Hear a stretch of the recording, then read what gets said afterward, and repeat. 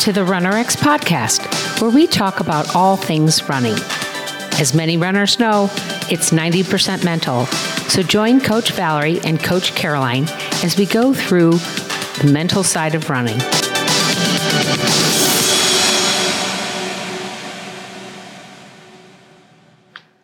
Welcome to the RunRX podcast, where we are the prescription to run pain-free. My name is Coach Caroline, and I'm with Coach Valerie.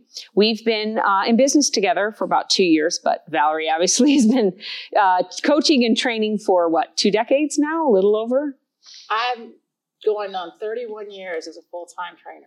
Fantastic. So Valerie and I met back in 2018 after I'd had my first of 2 surgeries on my knees. Nothing major, just a little bit of, what was it? Had to do a little bit of scoping. So I didn't have like a major knee surgery, didn't have to stop running. I had run 4 marathons, had been starting to put back on weight and trying to run on my own, and was really not able to come back. So I was literally at the 8-week mark after my first surgery, and I met her at a boot camp. And I remember very distinctly telling her that I was still having trouble running. And I don't know if you remember what you told me, but I remember so distinctly that you said, do me a favor, when you go out to run, don't think land, think up. Just think about up. Bring your foot up and your ankle up to, I'm sure at the time you told me ankle up to your knee. I heard foot up to my knee, right? But that's all you said. You just said, please just think up. And you said up, up, up, up. And anybody that's watched Valerie knows that that's her. We need to get a metronome that says that. But I ran about, I think it was 25 yards. It was just around a parking lot. And I remember feeling 100% different. So after that, I asked you if you would coach me, and you said, sure, let's meet at the track. We met that Saturday, and you did a video analysis of me, and we spent about an hour together talking through what is pose, and what is the pose method, and pose, fall, pull. And I remember thinking, you are fantastic. It just made so much sense to me, right? Gravity, using muscle elasticity, doing what's natural. And that's when I basically fell in love with your brand and started doing everything I started working on your website. We started creating everything.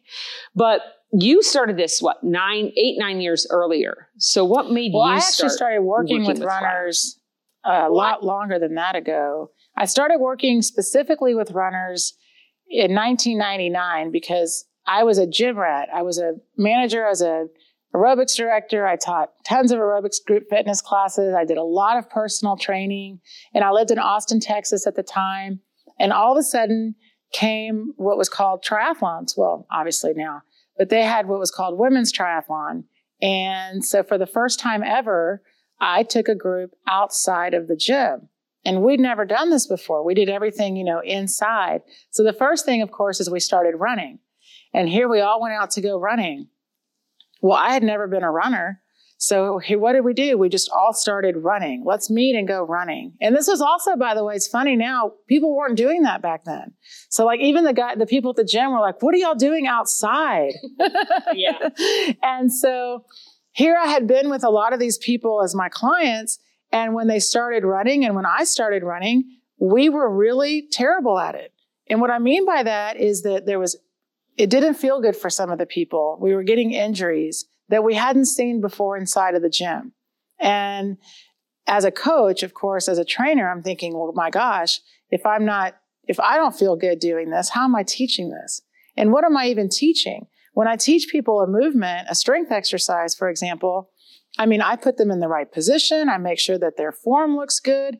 It's really important as a trainer to make sure your client is working out correctly. So I thought, well, gosh, I'm not running correctly, and I don't even know how to teach it. So I sought out how to teach running.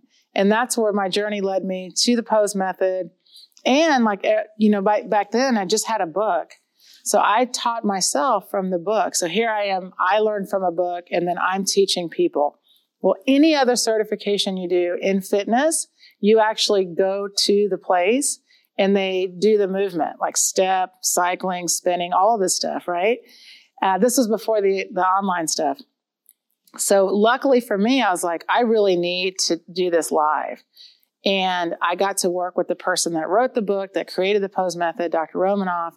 And I realized I had been missing out on a key element of the running, which was what you just said, was the gravity and the muscle elasticity.